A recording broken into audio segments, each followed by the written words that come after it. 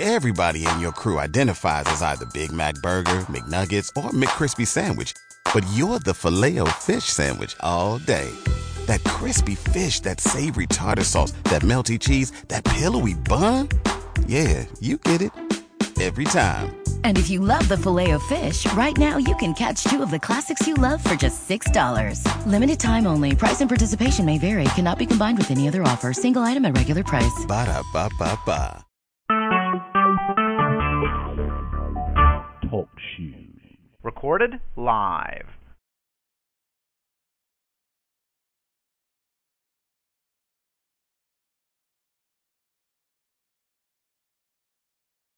Good morning. We want to welcome you to the worship service of the Homerville Church of Christ. We hope you're doing well, enjoying this beautiful day. Today we're going to be looking at the struggles of Jacob this morning, and this evening we're going to consider the question, how can I make it as a Christian? I hope you enjoy and join us in these studies. If you have any Bible questions, we'd love to help you with those as far as we can by giving you a Bible answer. You can leave those in the comment section of or on the Facebook page or in the chat box if you're listening live, and we'll be with you in just a minute.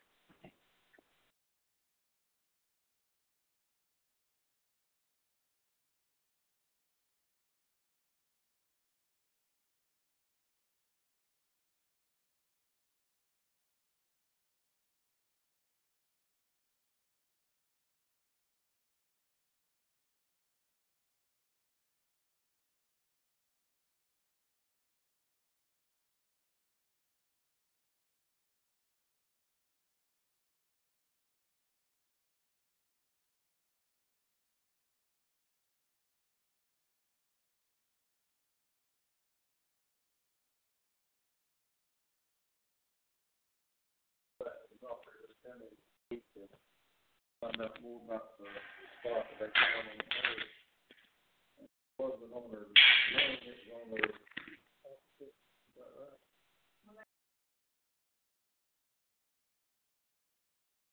Oh, first it was on the line, but anyhow, and her, and also Adam's daughter has got cancer, and she's got, and Sister Claire said that Miss Arthur Roundtree is back in the hospital again. We want to continue to remember her. And Madeline broke her. It's broken 3 places, and they're going to got to go back to the doctor first of the week to find out. I think it may be tomorrow to see if she's got to have pins put in it, or 8 pins put in it. Jessica said yesterday she's running around like a wild youngin', so can't let it slow her down a bit. Keep all of these in our prayers and others that on our prayer list in the bulletin. Got some birthdays coming up this month. Pete has one on the 12th. Lika has one on the 12th. Had an anniversary on the 14th. This is the month that Jean's going to be a year older than me for a month. Back up really next month. The order of the worship service this morning, scripture reading will be done by Brother Evan, and it will come from Proverbs 15, 1 through 11. Proverbs 15, 1 through 11. Leading singing will be Brother Andrew and Brother Brian. Suffer, Brother Andrew Meir and Mitchell. Brother Gray, closing prayer, Brother Dale. And Brother Andrew will be doing the speaking, and he is having some slight problems. Hopefully it's not kidney stones again, but let's remember him also. And hopefully it's not kidney stones that's acting up in him. But his sermon title is Struggles in Jacob. And another one that we're glad that Sister Virginia's eye surgery is went as well as it has. She got 20/20 vision in that eye, and through every week she'll have the other cataract removed, so she'll be seeing everything clear.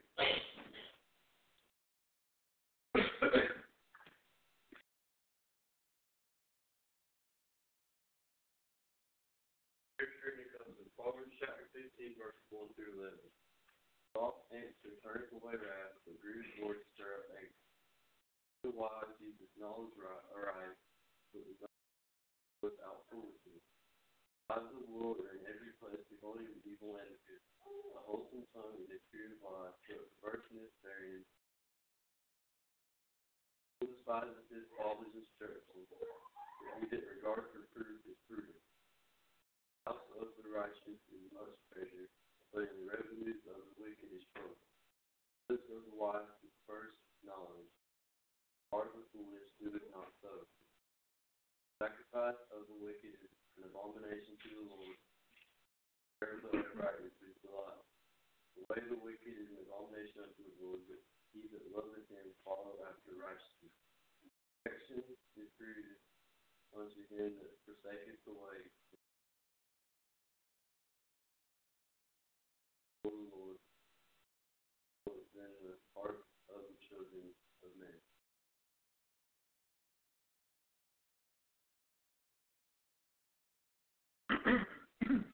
$518.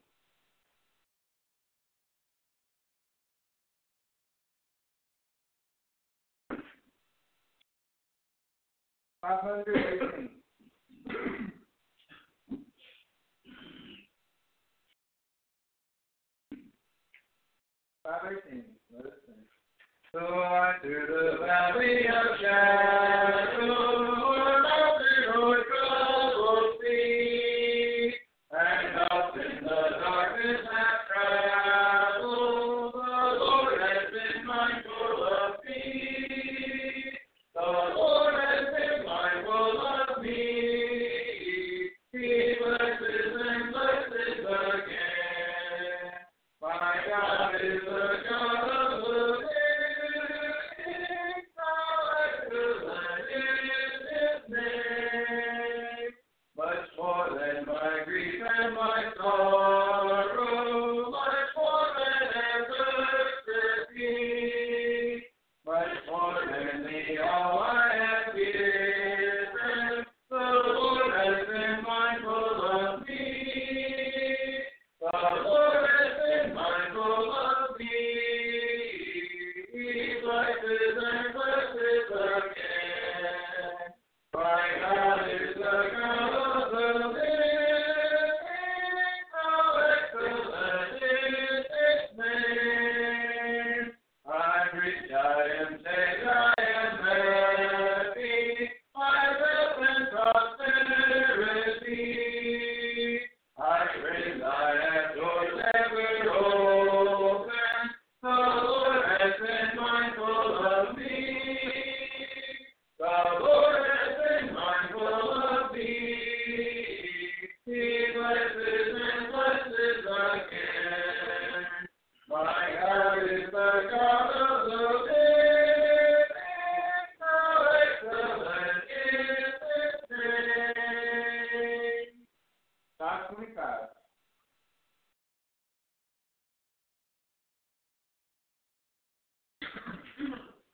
$525. After we sing this song, we'll have our opening prayer. And if you would, I'm not fussing at you, just a little heads up. This song has a tendency to kind of want to slow down. So let's try not to slow down because we don't want to take miles to make it. Let us sing. If I walk in the pathway of duty, if I work till the close of the day, I shall see the great King in His beauty. When I call the last mile of the way, when I call the last mile of the way, I will rest at the close of the day. And I know there are joys that await me when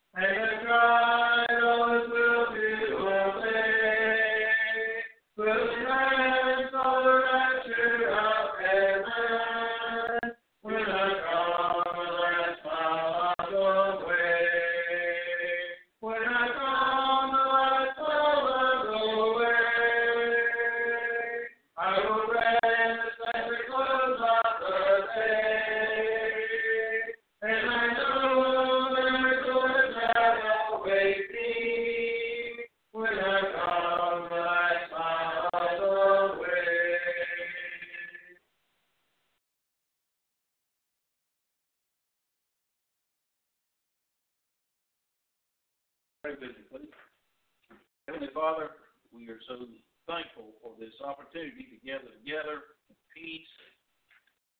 We worship you in spirit and in truth. Study your holy word, dear Father, and we're so thankful for it, that you preserved your word for us through the ages. Father, we pray that you would help us to be good stewards of it.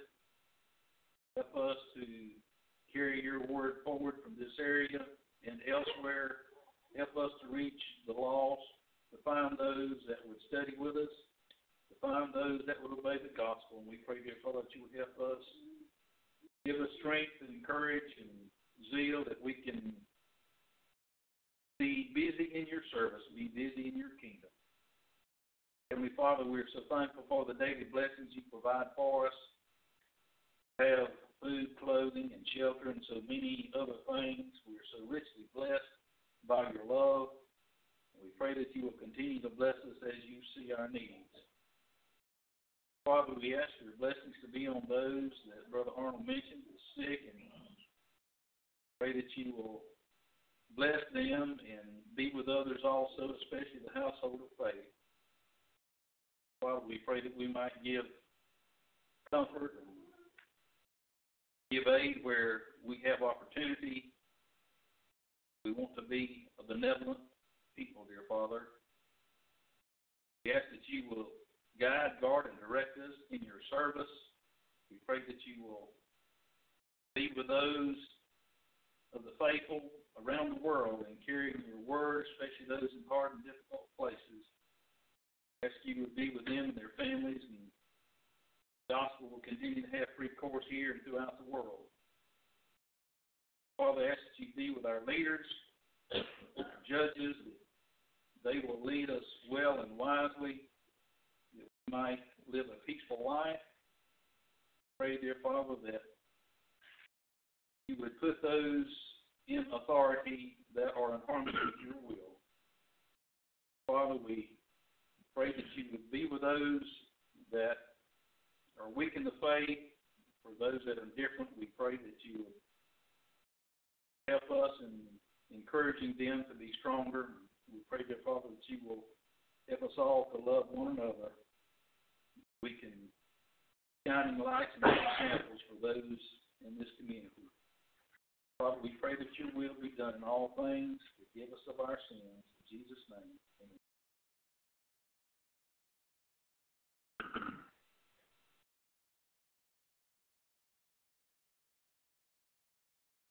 Number 411.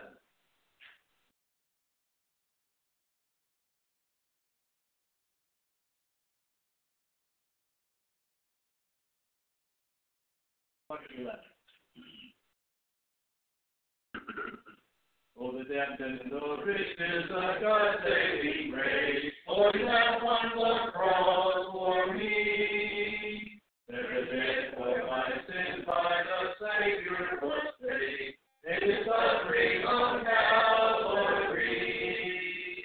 For the depth of such wonderful love, flowing boundless and full and free.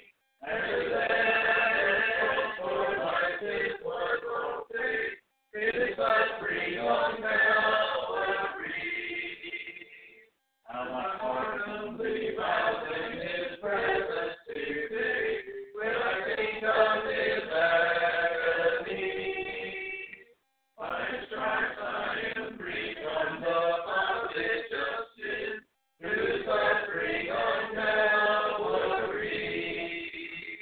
Oh, the depth of such wonderful love, flowing boundless and full and free.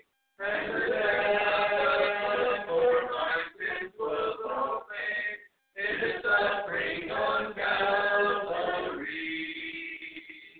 Oh, what marvelous mercy, what infinite love, what immeasurable grace I see. By His blood I am cleansed, I am happy and free, through suffering on Calvary.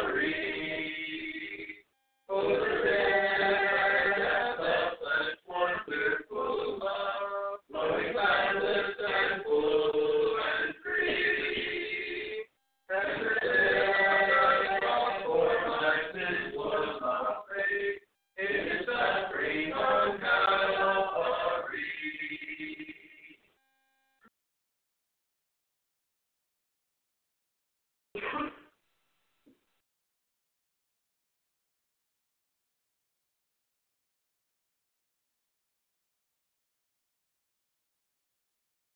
Help us prepare our mind for the taking of the Lord's Supper this morning. I'm going to read from 1 Corinthians chapter 11, verses 23 through 29.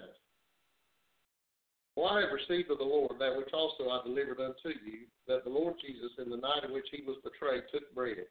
When He had given thanks, He brake it, and said, This is my body, which is for you. This do in remembrance of me. In like manner also the cup after supper, saying, This cup is the new covenant in my blood. This do as often as you drink it in remembrance of me. For as often as you eat this bread and drink this cup, you proclaim the Lord's death till He come.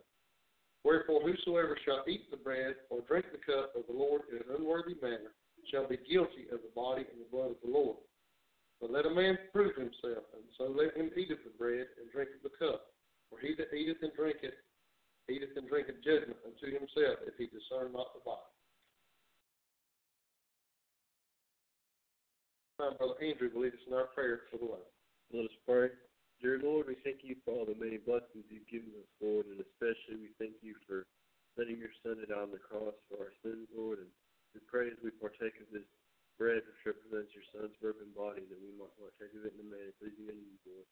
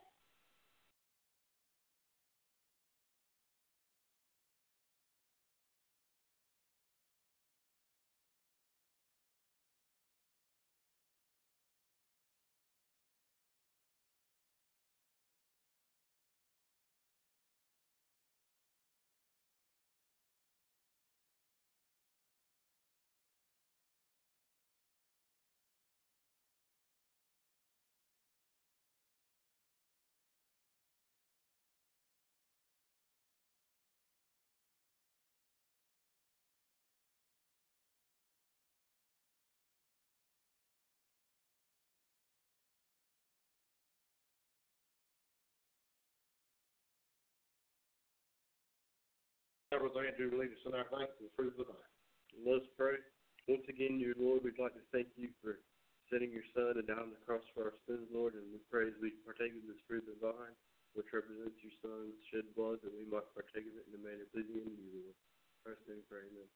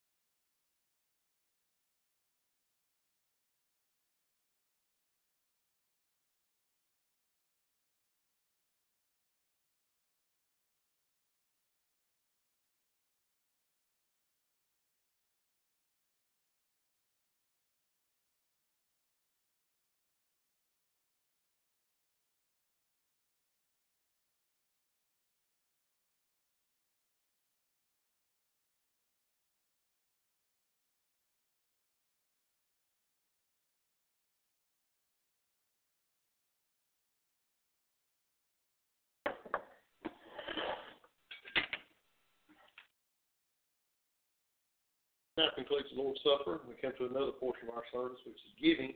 We're commanded in the Bible as Christians to give back unto the Lord as we do prosper. This time, Brother Andrew will lead us in our thanks for the offering. Let us pray. Dear Lord, we thank you for all the many blessings you've given us, Lord, and we thank you especially for the blessing to go out and earn a living, Lord, and we pray as we give a portion of that back that we will give a portion pleasing unto you, Lord. In Christ's name, pray.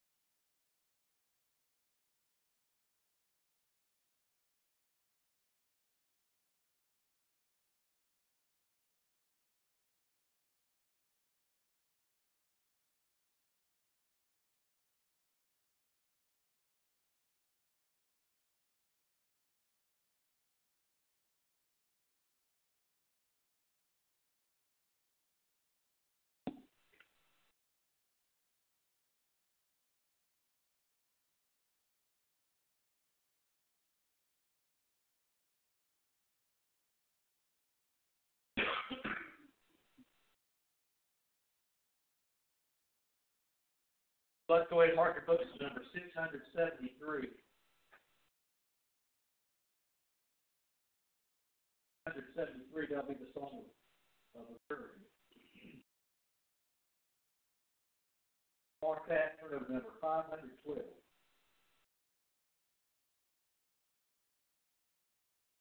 512.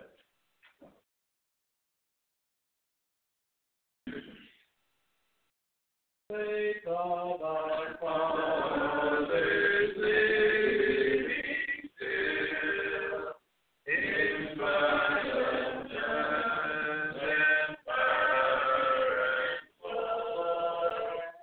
Oh, thou art behind with joy, when we hear thy glorious word.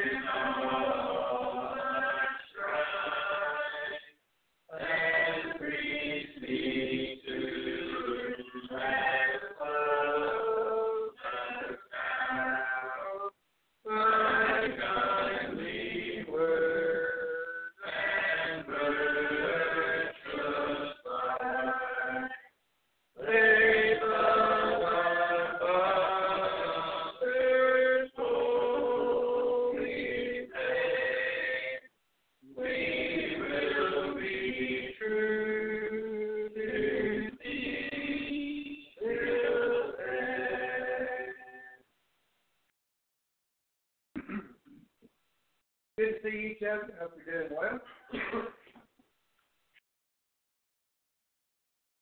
Today, as we get started, first of all, I'm sure Brother Arnold mentioned it. I'm pretty sure it's on things, but I wasn't here for it. So just be sure you have in mind, yes, weekend, we need to have the registration by the 6th.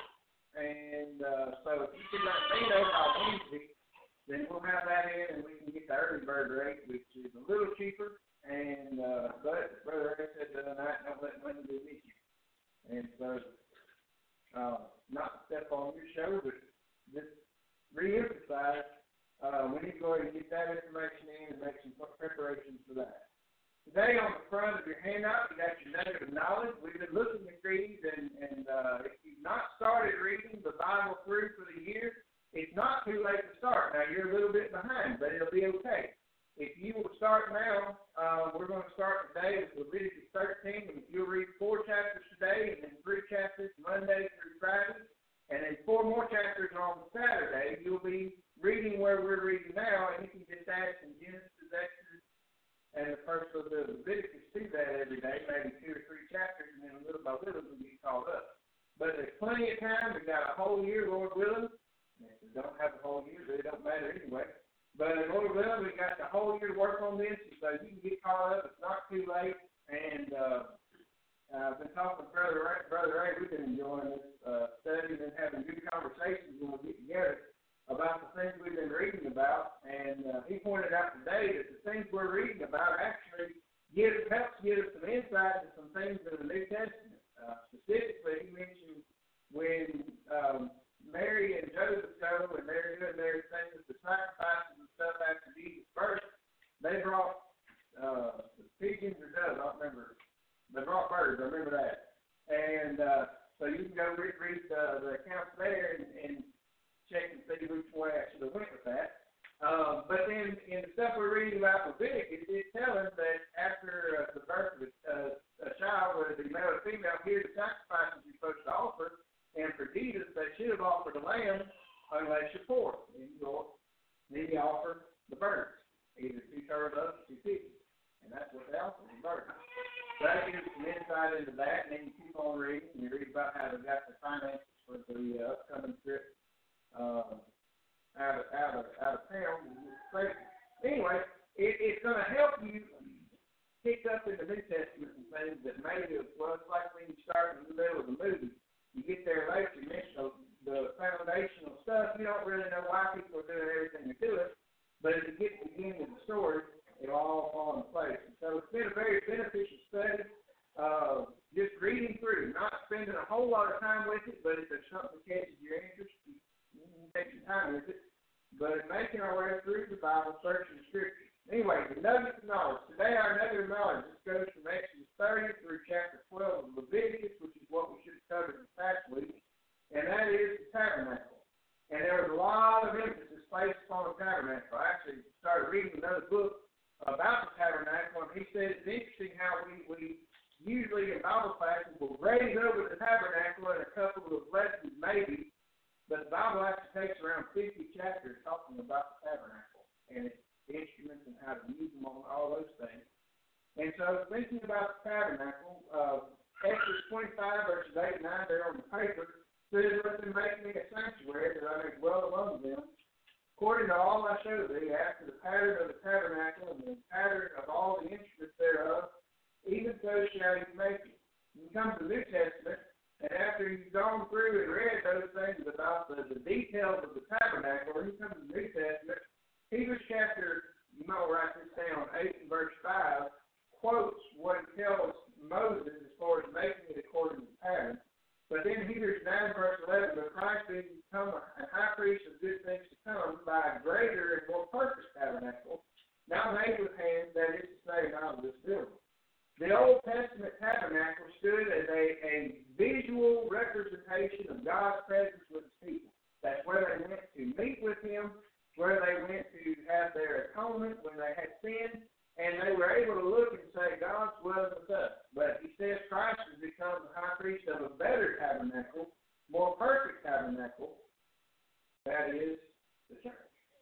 And so we have the tabernacle then, the tabernacle now, in the comparison, the types and shadows there. And so, as you noted, knowledge this week is the tabernacle.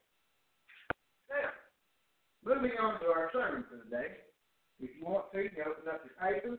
And if you didn't get one, we can make some copies. I think we were down to one. I'm going to have to start making some more copies. I know why that didn't work out. I'll fix that next time. But anyway, if you need a copy, we can get you a copy.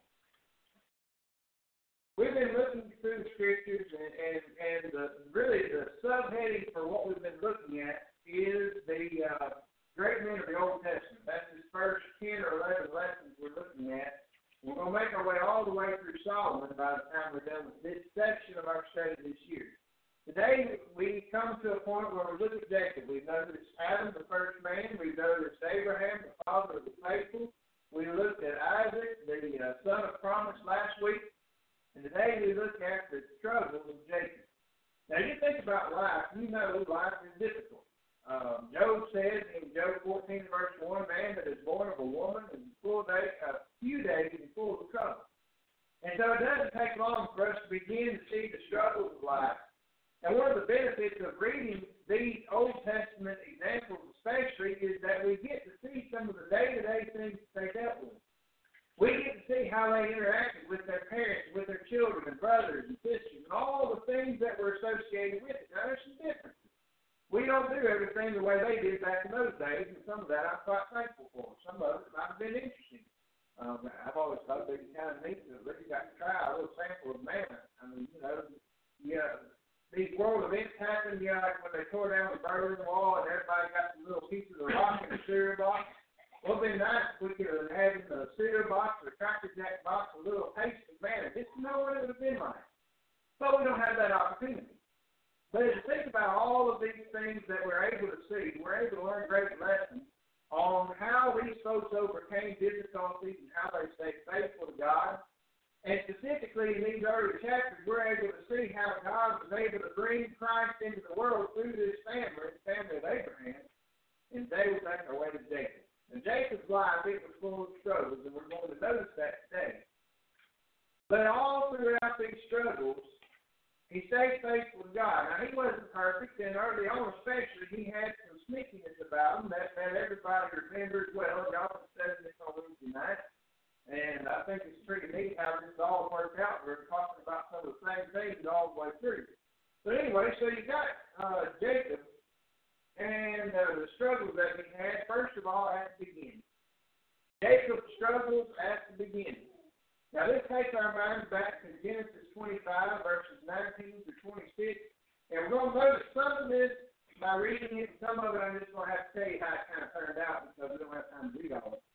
But in Genesis 25, verses 19 to 26, we have the beginning introduction to Jacob. In verse 19 says, these are the generations of Isaac, Abraham's son. Abraham begat Isaac, and Isaac was 40 years old when he took Rebekah, his wife, the daughter of Bethuel, the Syrian of Aram, and the sister to Laban, the Syrian. And Isaac entreated the Lord for his wife because she was barren, and the Lord was entreated of him, and Rebekah his wife conceived. And the children struggled together within her, and she said, if it be so, why am I thus? And she went to inquire of the Lord. And the Lord said unto her, 2 nations are in thy womb, and 2 manner of people shall be separated from thy bowels.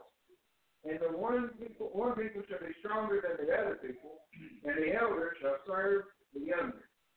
And when her days to be delivered were fulfilled, behold, there were twins in her womb, and the first came out red all over, and like a hairy garment, and they called his name Esau. And after that came his brother out, and his hand took hold of Esau's heel, and his name was called Jacob.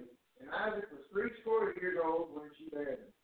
And so here we have the beginning of our introduction to Jacob.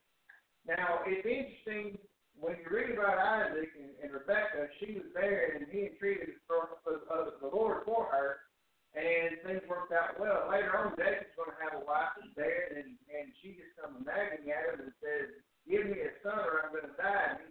And my God, did you give me a son?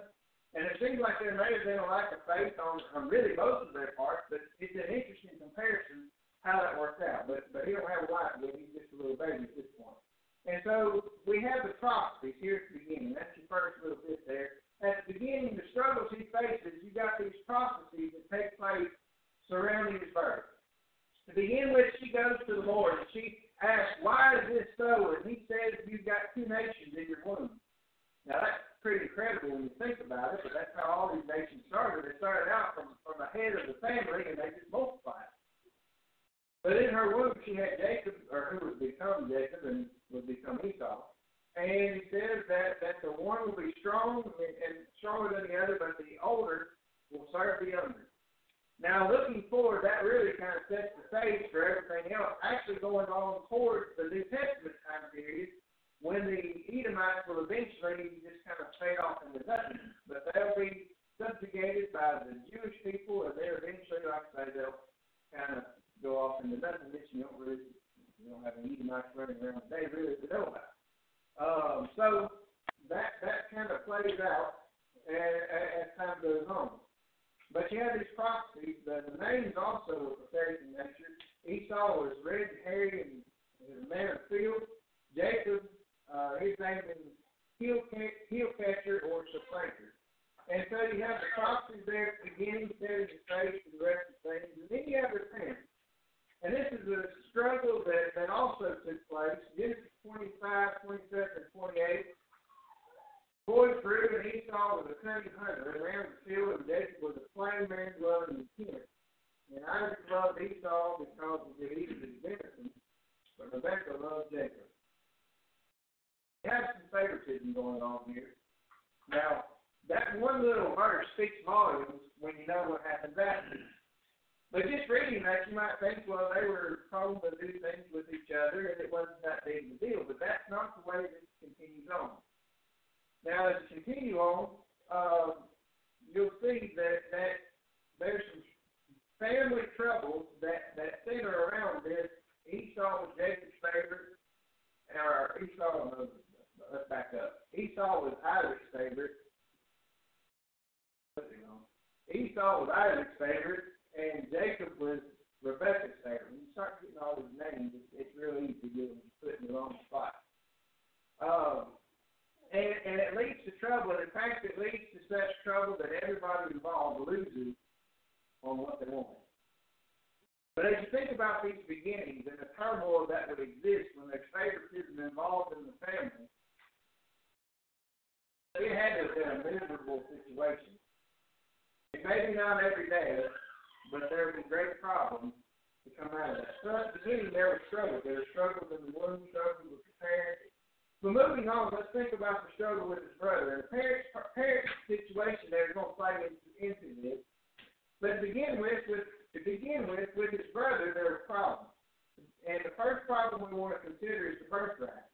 And you'll remember that there in Genesis 25, 29 through 34, Esau had been out in the field and he was just so starving, and the words that are used there have this idea of like a wolf that's been starved out in the wilderness, and he came in and there's some pottage being cooked on the stove.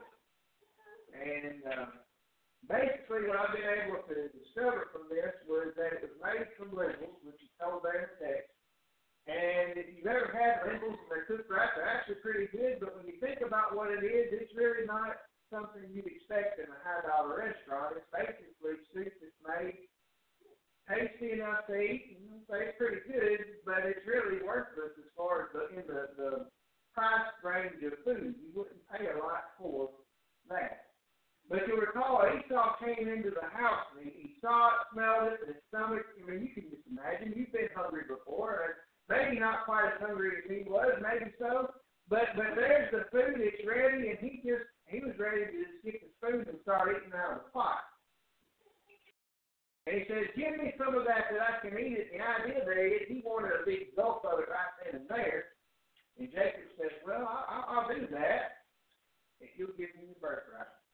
Now, you recall that the firstborn had special privileges, and there were special rights associated with him. And Esau says, it tastes good, sure. It's like he was in the pot before he even really thought about it. Notice Hebrews chapter 12, verse 16 following. 14 on there. Hebrews 12, verse 14 through 17, gives us some insight on this. Speaking to those, the Hebrew Christians, he says, follow peace with all men and holiness, without which no man shall see the Lord, looking diligently, lest any man's fault fail of the grace of God, lest any root of bitterness springing up trouble you, and thereby many be defiled. Lest there be any fornicator, or profane person, as Esau, who for one morsel of meat sold his birthright. You know how that afterward, when he would have inherited the blessing, he was rejected, for he found no place of repentance, though he sought it carefully with tears. As this all continues on, you've got the prophecy to begin with that Jacob would be the one who would basically the Lord was kind of picking him. In fact, Romans chapter 9 talks about that, how that he was chosen to be the one that the Lord would use to carry out his purpose, carry on that line of succession from Abraham to Isaac and to Jacob. Wasn't that he done anything? It was before he was born that he was chosen, but it wasn't a choice that God made that made him special as far as save him instead of Esau. It was that he chose to use him for this purpose. And so he was chosen before he was born, but here's this instance where Esau is hungry now. Now, Jacob did take advantage of his brother. That wasn't the right thing to do, but he did. But Esau was the protector of this birthright. It was his. It was his possession. And it says here that he was a profane man, common. He didn't care about stuff. He was just out there in the wilderness. He wasn't worried about what was valuable.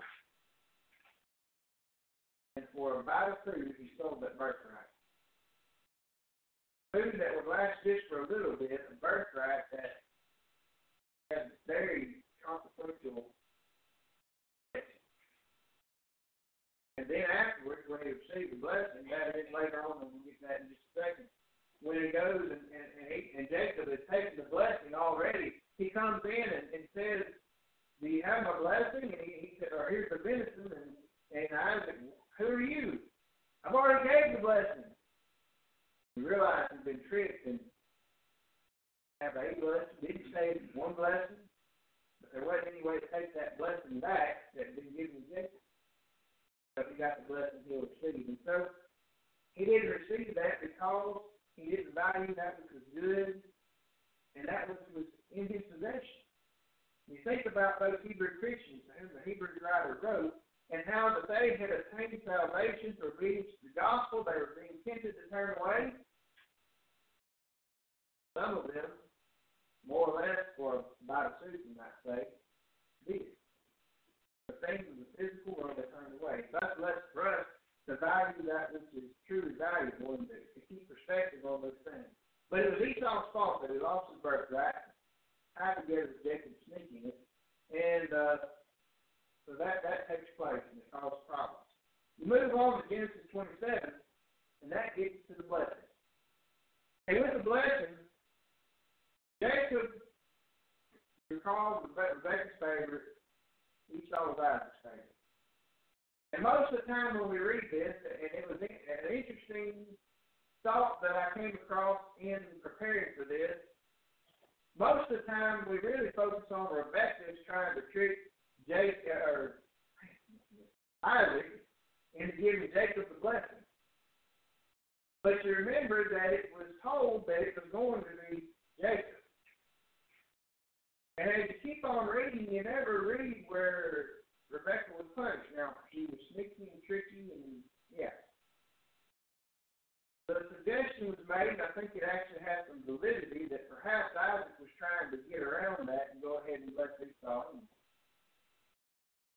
Now, when you read this, you read through Genesis 27, and then you read on, we'll read the next one, but you read Genesis 27, you recall that Isaac calls Esau and he tells him to go and get the venison, prepare it the way he likes it, and bring it into him, and he'll give him the blessing. Rebekah hears it. She tells Jacob, go get a couple of kids out of the field and bring them in, I'll fix it, and we'll get everything set up, and that way he'll bless you. He goes, he brings those things in, she prepares the food, she puts the skins of the animals on his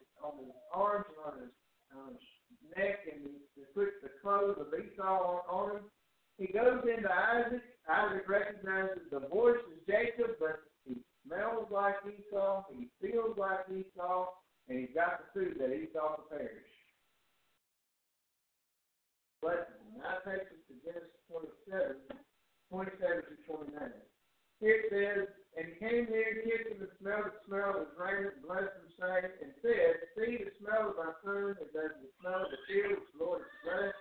Therefore God give thee of the dew of heaven, and of the fatness of the earth, and plenty of corn and wine, let people serve thee, and nations bow down to thee. Be Lord over thy brethren, and let thy mother's sons bow down to thee. Cursed be every one that curseth thee, and blessed be he that blesseth thee. Now there's some similarities there to the Abrahamic promise in Genesis 12.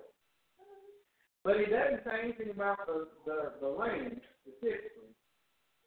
And the suggestion was made that he thought he was blessing Esau with this blessing, but it's kind of like he didn't want to go ahead and mess up everything, and so he's going to say what was supposed to be for Jacob. So the two possibilities were he was either trying to get around everything and still bless Esau, his favorite, or he's gone senile, and he didn't really know what he was doing. He's just moving on ahead. But it seems more calculated than that. But you get to Genesis 28, 2 through 4, as Isaac is sending Jacob off to go marry a daughter from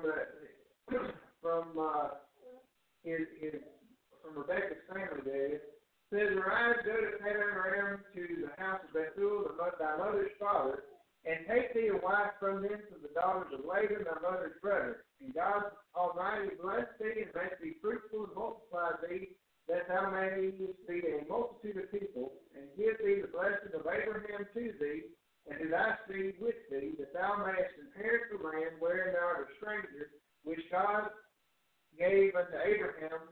And Isaac sent away Jacob, and he went to Padan-aram, and to Laban, the son of Bethuel, the Syrian, the brother of Rebekah, Jacob's and Esau's mother.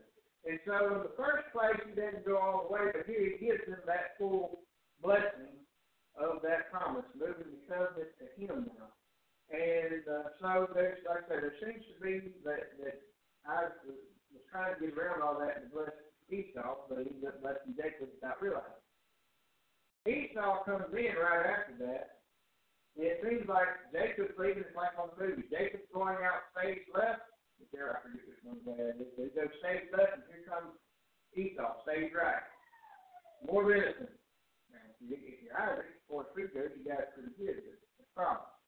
Verse 37, Isaac answered and said unto Esau, behold, he realized who he is, he's asking the blessing. Here's the blessing he gives Esau. Behold, I have made him thy Lord, and all his brethren have I given to him for servants. With corn and wine have I sustained him.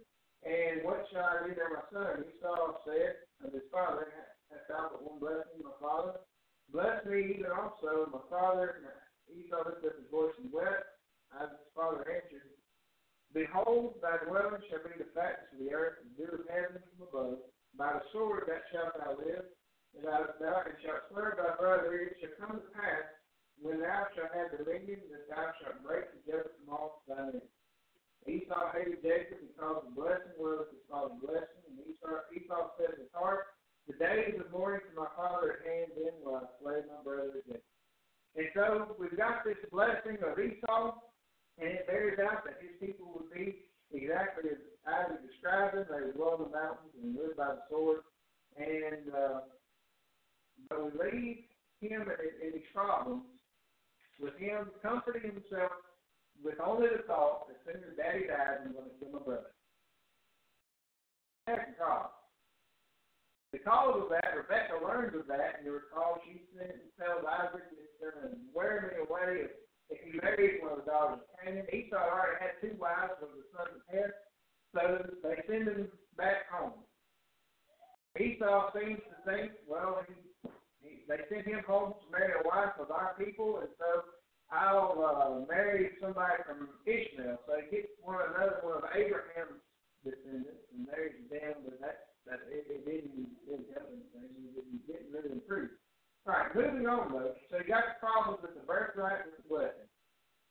Now we come to patching things up. This is Genesis 32 and 33. There's the preparation that takes place. Jacob is coming back from Laban. You recall they had that party, and we'll talk about that in just a minute.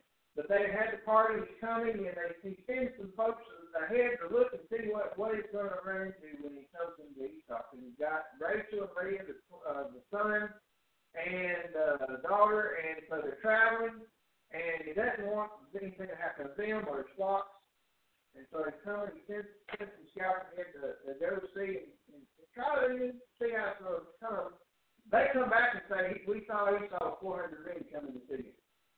Now, last thing you know, your brother went to kill you, and he's coming back to the 400 men. This doesn't look good. The best thing you can hope for is basically what he does. He's still trusting in God because if he was sent away, he had the promise that God would bless him and be with him. So he's trusting in God, but he also does some practical things. He separates out of the two companies and thought that, well, if one gets got, then I'll still have the other. Then you have his wrestling with the angel, that's 32, verses 24 to 32, and name change. And then you come to chapter 33, and he meets with his brother after he sends those waves of presence to kind of pave the way and smooth things over. But he comes to his brother, and his brother says, what's all this stuff? And he says, it's gifts for you. And he says, I don't need all that. I'm just glad to see you, more or less. But, well, they're yours anyway. I want to give them to you. They had reconciliation. They brought back together, and things worked out. And even so much that he wanted to help lead them and kind of escort them back home. And Jacob said, no, okay, we've got little ones. They wouldn't be able to travel like y'all want to travel. Y'all go ahead, and we'll go on our way. And so they were able to get things back together and work out at that point in time. And so you have the struggles of the beginning, the struggles with the brothers. Then you have the struggles with burdens of the journey. That's number 3. Struggles of burdens with the journey.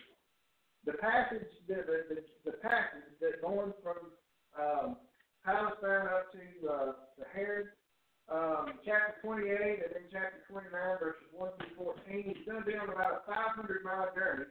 And along the way, you'll recall, it doesn't really say where he or how long it took him to get here, but he gets to the place that was called Luz. He eventually named it Bethel after the events of the night where he dreams and he sees the ladder with the angel ascending and descending. And God's at the top of the ladder, and he tells them, or basically he tells them the Abrahamic promise. And he says, I'm making it now with you. Now imagine if you're Jacob, you just ran by the skin of your teeth, really, to get away from your brother Esau. You're all by yourself. He's on up in age, it seems like. Some estimate about 77 is what I was reading. But he's not just a young fellow. He's old enough to kind of handle himself being out there. But you're all by yourself. You got ran out of home. You got this blessing now. Isaac gave a blessing. You know, you put emphasis on what your father said. But just because your dad says God's going to be with you, don't necessarily mean God's going to be with you. But then along this journey, he has that dream, and God says, I'm going to be with you. He gets up the next morning and basically says, if the Lord will be with me, I'm going to be with the Lord. And that's the way he continues on this journey. And really, throughout the rest of his life, you see that, even though everything isn't perfect, you see that play out in the way he behaves the rest of the time that we read about him. And then chapter 29, 1 through 14, he comes and he finds his family. He sees the shepherds there by the well, and he asks if they know about Laban. He says, yeah, there's his daughter there. He sees his cousin Rachel, falls in love with her, and begins to work toward making a family. So the passage from Palestine to there to find his family, but then becoming a patriarch. Kind of summing up this portion of his life, he's made that journey. God says, I'm going to be with you. Now he's got he's establishing himself. He finds a wife. It takes him 14 years to get to what he wanted. Starts out, he agrees to work with Laban for 7 years to raise it. He gets Leah. After the celebration of the wedding, he goes with, he says, I'll give you Rachel. Gives her. Now, I want you don't have to do it right in a second, but as you read through this section, I hope you'll read through this section again and take a glance. But on the back of your handout, the back outside, not the side side, the outline, there's a list of the names of the boys, their mothers, whose handmaids they were, and then the meaning of their names. And as you read that, look at the meaning of those names and just how miserable and how soap opera-ish it was to be in that household. All because they didn't follow God's way of doing things on marriage. And keep in mind that Leah is the rightful wife of Jacob, and ultimately it's through her that we have Christ. But it's interesting to see that play out, and just the pull and the turmoil because of the situation there with the wives and the sons. And so you have his people, then his possessions, chapter 30 through 30:25 through 30:55. He worked 6 more years with Laban to acquire the flocks and herds. And you recall how he said that he would go through and get the ones that had abnormalities in their covering, and he pulled them out from Laban's herd, and he did that, and he put them about 2 days' journey separate from Laban's stuff. But then as they're going on, Laban sees that the things that Jacob called for, those are the ones God had given him, and so he begins to deal underhandedly with Jacob, and he starts getting even more specific to where Jacob shouldn't be prospering, but the Lord was with Jacob and prospered him. In fact, as time goes on, chapter 31, God comes to him and says, I've been blessing you with these things because I've seen what he's done, but now it's time for you to leave. You need to get out of there. And so he goes while Laban is shearing sheep, and he takes his family, and they leave. Laban comes to him and catches him, and the night before Laban goes and talks with Jacob about why he left, God says, don't mess with Jacob. Don't even say a word about him and just do it. So he comes the next morning and says, I could do these things, but the Lord said I shouldn't do these. So they make a pile of stones there as a memorial and as a boundary line that Laban wouldn't cross over and go to Jacob, and Jacob wouldn't cross over and come back to Laban. They pay their goodbyes and go their separate ways, and they'd be peace. So you have the struggles, but with the burdens on the journey. And finally, and quickly, we'll move on through this. He has the struggles that he has with his boys. First of all, you've got the problem children. That's 34 and 30 and 31 kind of concluded that. You recall that Dinah had been defiled, and the people said they wanted to have her as the guy wanted to have her as his wife. And Simeon and Levi say, well, that's fine, but we have a custom and you have to be circumcised. And then after they agree to join in with Jacob's people and be circumcised, but he takes Simeon and Levi while the fellows of the town are short. They go and they kill everybody, take their stuff, and the people of land knew what was going on. Jacob, verse 30, says to Simeon and Levi, you've troubled me and made me stink among the inhabitants of the land, among the Canaanites and the Perizzites, and I being few in number, they shall gather themselves together against me and slay me, and I shall be destroyed as I and my house. And they said, should he deal with our sister in harlot? And so they went to take care of business, but it was a very diplomatic solution. So you move on into chapter 35, and God tells them to go to Bethel. And so he goes on to Bethel, and along the journey, Genesis 35, 16 through 20, Rachel dies, and so she passes away, or you have the passing of Rachel, and he buries her along the way. And in chapter 37, 29 through 36, you have the account where the boys find Joseph. He came to check on them, and they said to him that they were going to kill him, but Reuben said, no, let's not kill him. And so they put him in the cistern. And while he was in the cistern, the Ishmaelites come by, and they decide to sell him. And so he makes his way on down to Egypt so things can play out the way they need to. In order for us to get to Exodus, we've got to be in Egypt, and God said that's what's going to happen. They take that goat, and they take the blood and Jacob's coat, and they bring it, or a goat's coat, they bring it to Jacob, and he concludes that his son has died. And so you have the actual passing of Rachel along the way, but then you have the supposed passing of Joseph, and the great burden that brought to his life, and you recall then the problems in Egypt, chapter 42 to 43, the famine that started.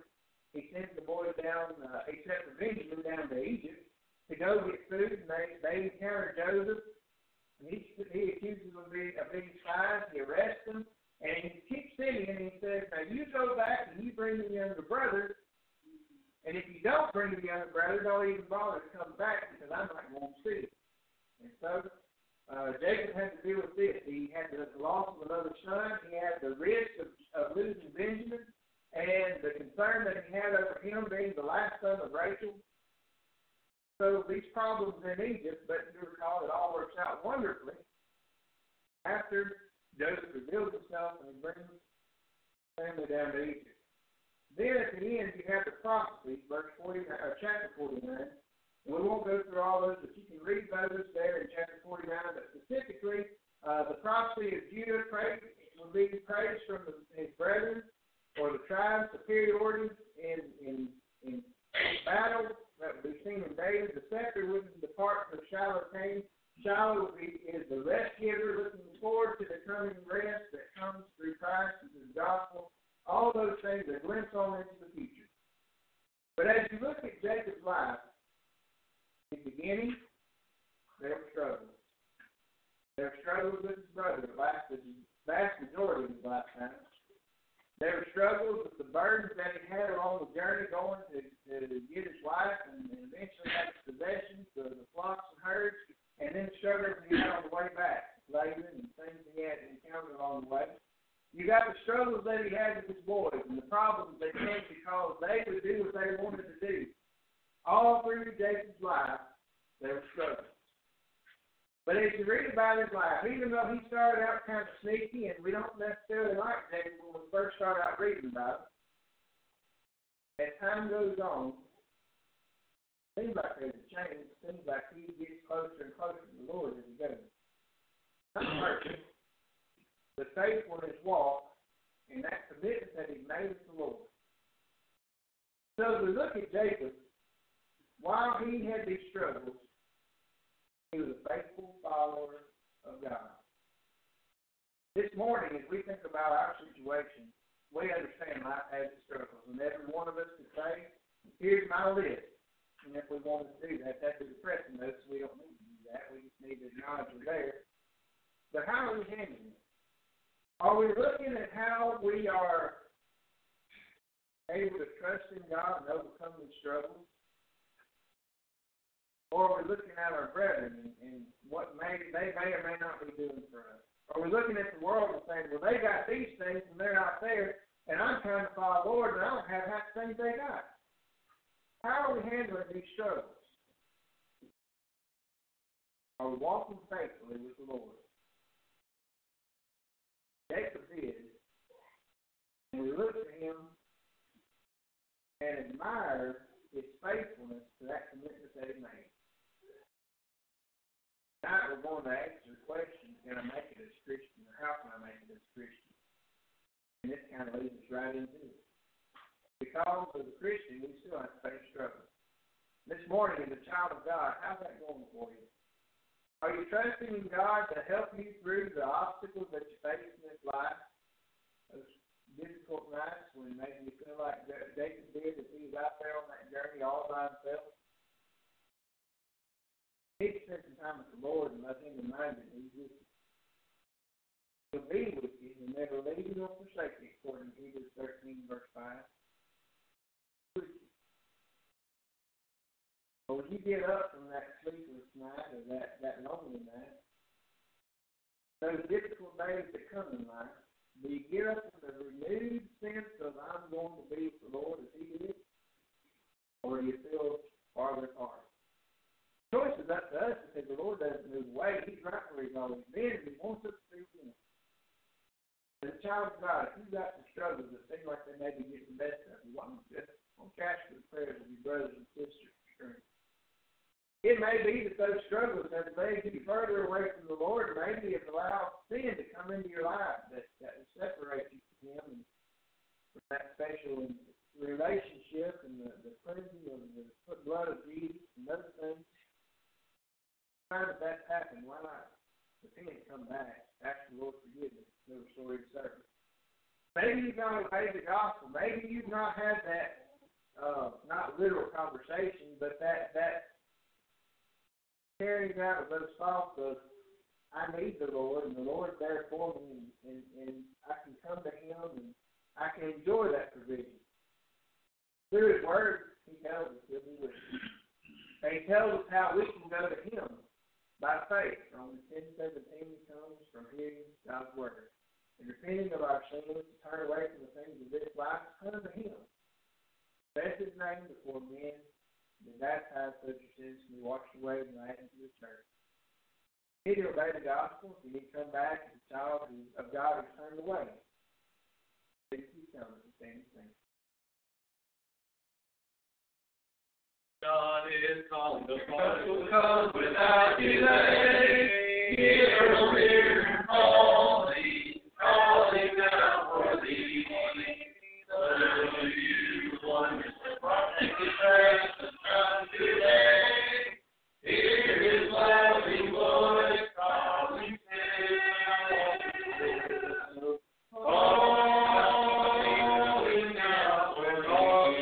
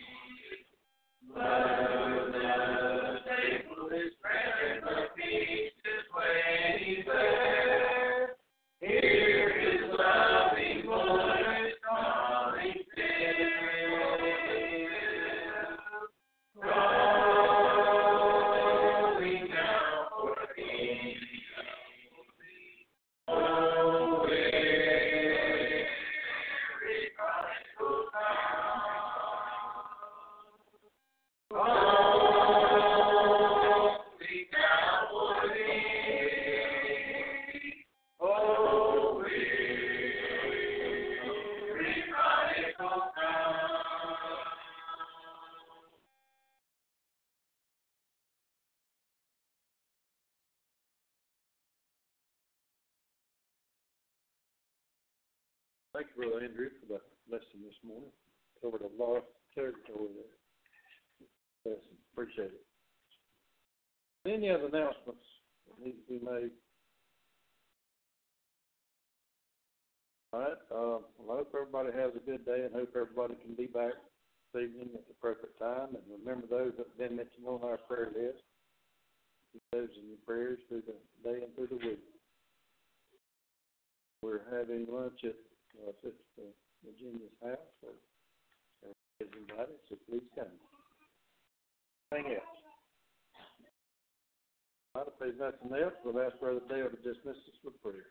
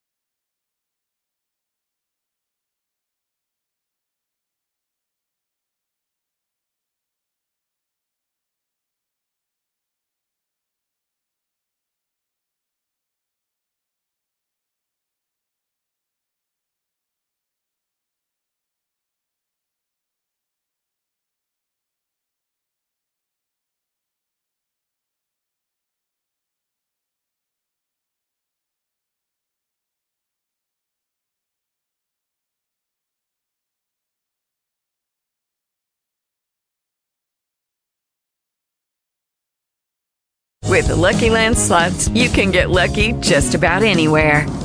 This is your captain speaking. We've got clear runway and the weather's fine, but we're just going to circle up here a while and get lucky. No, nothing like that. It's just these cash prizes add up quick. So I suggest you sit back, keep your tray table upright, and start getting lucky. Play for free at LuckyLandSlots.com. Are you feeling lucky? No purchase necessary. Void where prohibited by law. 18+ terms and conditions apply. See website for details.